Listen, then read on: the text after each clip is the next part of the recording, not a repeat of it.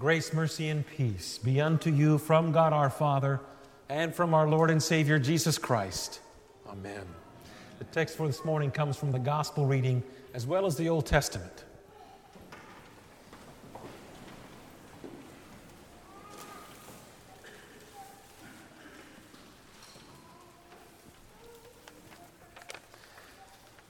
Every Sunday on the front of your bulletin at the top is the collect of the day. Now, the collect of the day is kind of the main prayer or the summary prayer of what's going on in the rest of the service. It collects the information into one summarial said prayer. Sometimes it's pretty generic in its application with the texts and the hymns, but this morning it's spot on. O Lord, you granted your prophets, meaning Amos and the last Old Testament prophet John the Baptist, strength to resist the temptations of the devil and courage to proclaim repentance. Give us pure hearts and minds, meaning those who that have confident of God's forgiveness, to follow your Son faithfully, even into suffering and death. That summary says everything about those two texts.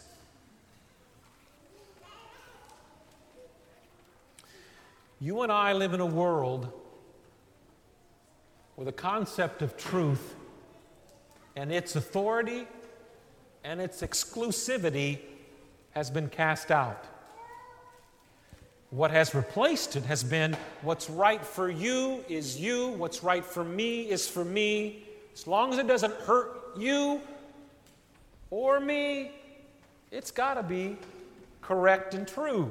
It doesn't matter. Now, this concept finds different expressions. For example, in the gospel reading, Herodias, the wife of Herod, expresses this concept of truth in a very bald-faced lie. She wants John dead. There is no quibbling with, there is no, we'll have a little bit of that or a little bit of this. It is a bald-faced lie. And those kind of people are really honest. You got to give them that.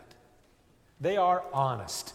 They are all out there as to what they believe to be true and what they believe to be false. In fact, they're really the antithesis to what God is calling you and me to be.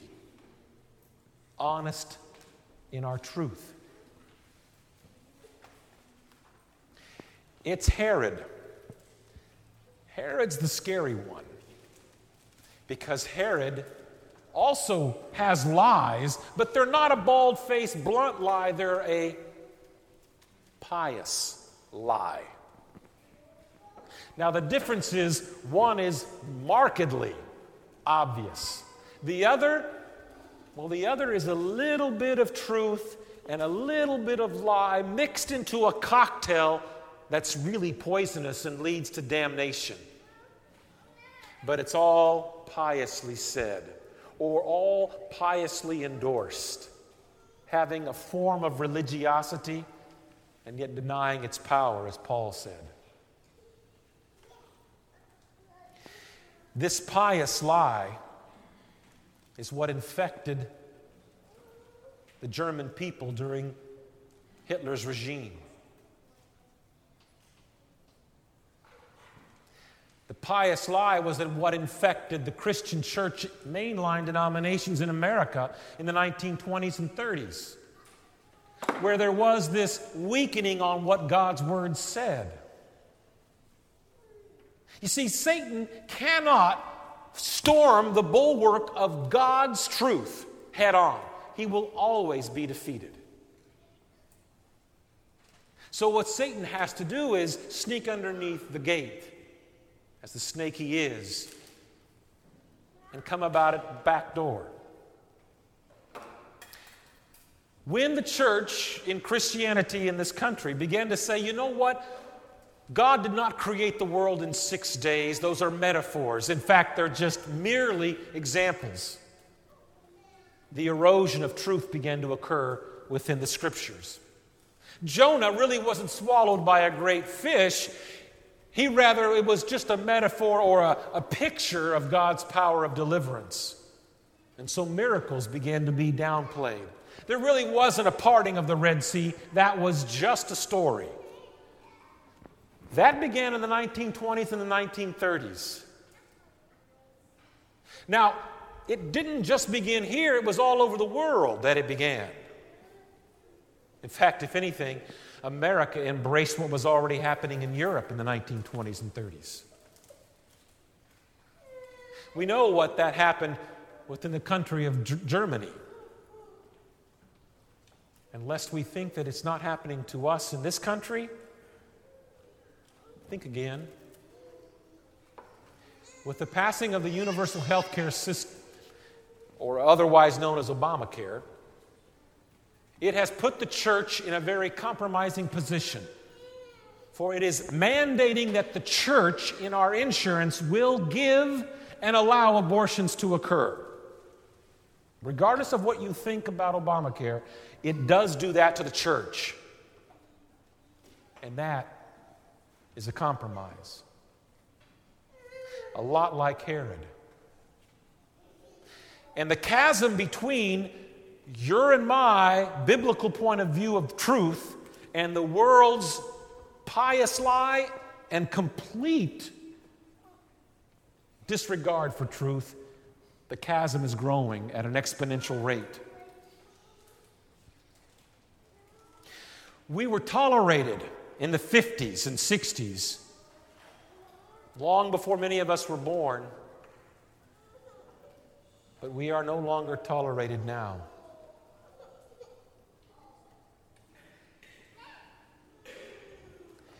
Herod played the game, and that's why that kind of pious truth is so devastating. Another man from the 1930s and 40s who grew up and was pastor in a church in Germany by the name of Hermann Sasse wrote about this degradation of truth and what happens to a society when society calls truth a lie and calls a lie truth. He writes, "When man denies that he and others are dying spiritually, the terrible dissolving of his culture begins. And instead, what's held up as truth is, and also the glorious ascent of this culture, is the very opposite. So the world says we're becoming more enlightened. To see the world through these eyes, we're more enlightened. To see Genesis not describing 6 literal days is more enlightened. To see Jonah as merely a story is to be more enlightened.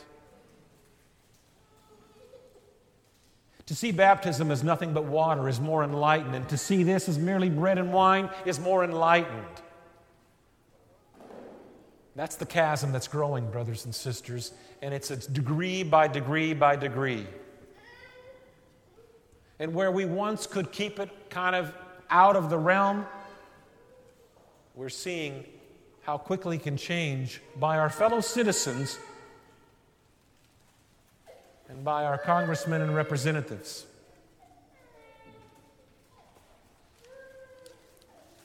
Herod loved to listen to John. Look at the text. He loved to listen to John, and his way of dealing with Herodias and her absolute bald-faced lie against John was to imprison John the Baptist. That way he could keep him protected from others like Herodias, who did not want to hear truth, who did not want to hear about sin, especially their sin. Herodias, sadly, was like Herod's step or half niece. That's how bizarre their relationship was. John called it what it was because Herod represented the authority of King of Israel. Now, the Romans and many of the Jews may have looked at that as a figurehead, but he still represented something. The office of king represented something, and he completely denied it. No different than Jeroboam in the Old Testament reading. Didn't want to hear about what Amos was preaching. Rather, sent one of his own priests, Amaziah, to get Amos out of the kingdom. Get him out of here. The land can't bear what he is saying. He's talking too serious. He's calling truth, truth. We don't want to deal with that because there's too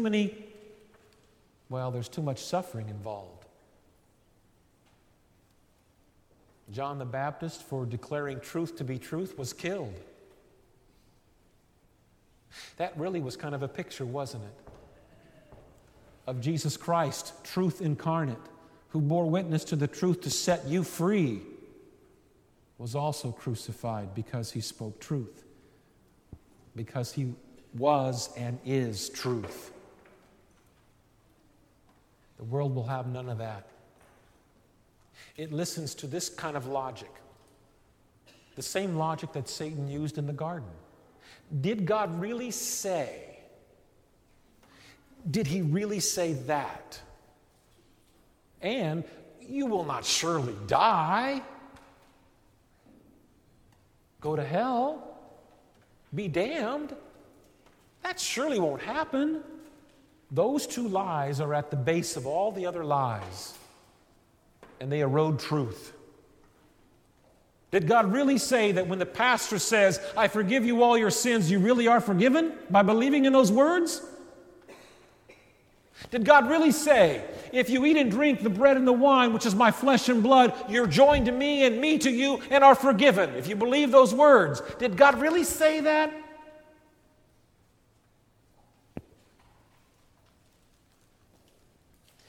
So Herod, it said, listen to John, was perplexed by John's preaching, but notice there's an adverb used. He gladly heard John.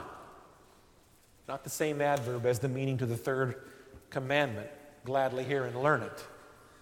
Herod heard it, but guilt over his own situation kept it out of his ears. For to embrace what John was preaching about forgiveness and mercy would mean that he would have to also embrace his sin as sin.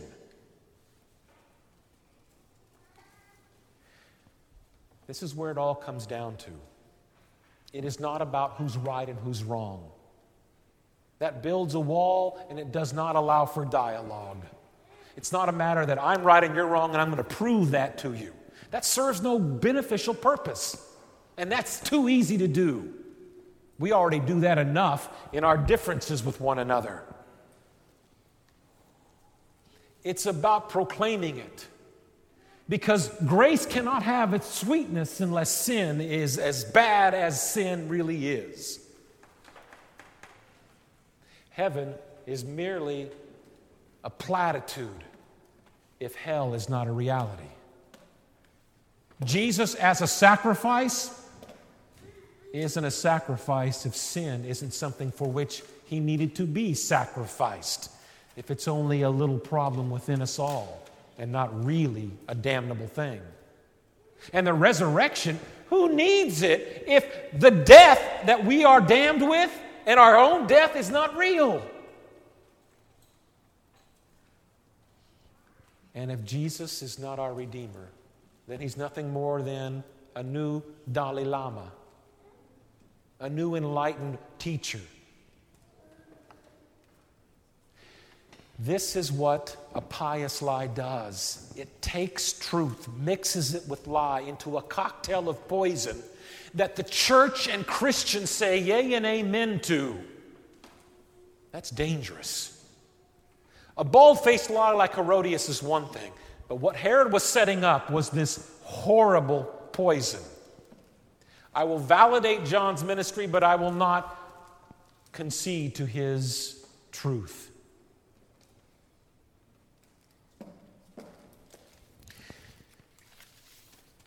That kind of life is guilt-ridden and never free.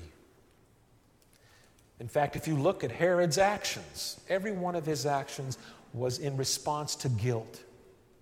He had sin and he knew sin, but he could not break with it. That's a pious lie, to think we can live this and say this is true. Two truths cannot coexist. like two gods. Either you will love the one and hate the other, or you will honor the one and despise the other. Either way. But what this all comes down to is your confidence. This is nothing unless there is truth to God's word about this. What's being proclaimed and read has no comfort for you unless what is in it is true. Jesus is merely an example unless he's a sacrifice, one or the two. The resurrection of which we are going to die in as we close our eyes is not some glorious, better afterlife unless there is a real hell. This is about your gift as a baptized child of God.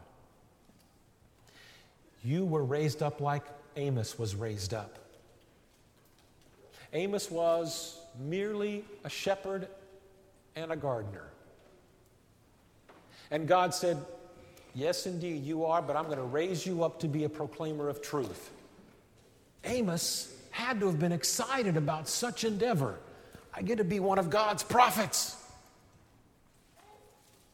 And Amos was dealt with disdain and disgust, wasn't he?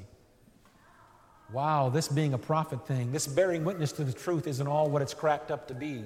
You know that. You've experienced that. You've felt the retribution of loved ones who have said some horrible things of hatred toward you because of truth. Or you are no longer a part of their conversation, one of the two. And sometimes silence is worse than harsh words. But that's what you and I have been raised up to be. Lights in this world of darkness. Bearers and bearing witness of this truth that God has given to you. Within the group of people that you are communicating with regularly. I'm not in the circles that you run in. You are. And each of you are in different circles of people than the other. And yet we are called to bear witness to the truth for their comfort, not to be who's right and who's wrong. Herod was a slave to his guilt. And so are you and me and others in this world. You are blessed because you are getting it released here again. But why is it released unless what's being said is really true? And if you know that truth and you have rejoiced in that truth of forgiveness, that's what they need too. That's what they need too. John preached that to Herod. All Herod did was la, la, la, la, la, la, la. I'm not listening. This is the great gift of truth that we've been given to bear witness to. And God does not leave us without comfort and support. Here is the place where we're refreshed. Here you can say, okay, I look around me, I have different people around me, but they do believe in these truths and hold them to be dear and near to their heart as I do. I'm in the right place. And I will show that in my yea and amen at that rail when we eat and drink together. Saying that we're together on this truth. This is why this is that gentle, quiet harbor, still waters that Jesus brings us to be strengthened. And then he sends us out as he sent Amos out. But not without having us come home again, to be fed again, to be nourished again, to be bound up again, and to be strengthened again in the conviction that truth is truth, and it's what you and I will die in.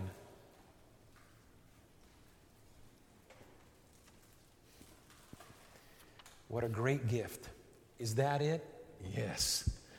That is it indeed. For it's about our salvation. It's about the children's salvation and our grandchildren's salvation.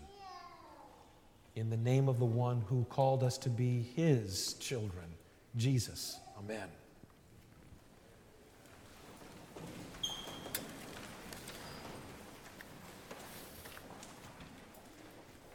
The peace of God, which passes all understanding, keep your hearts and minds on Christ Jesus to life everlasting. Amen.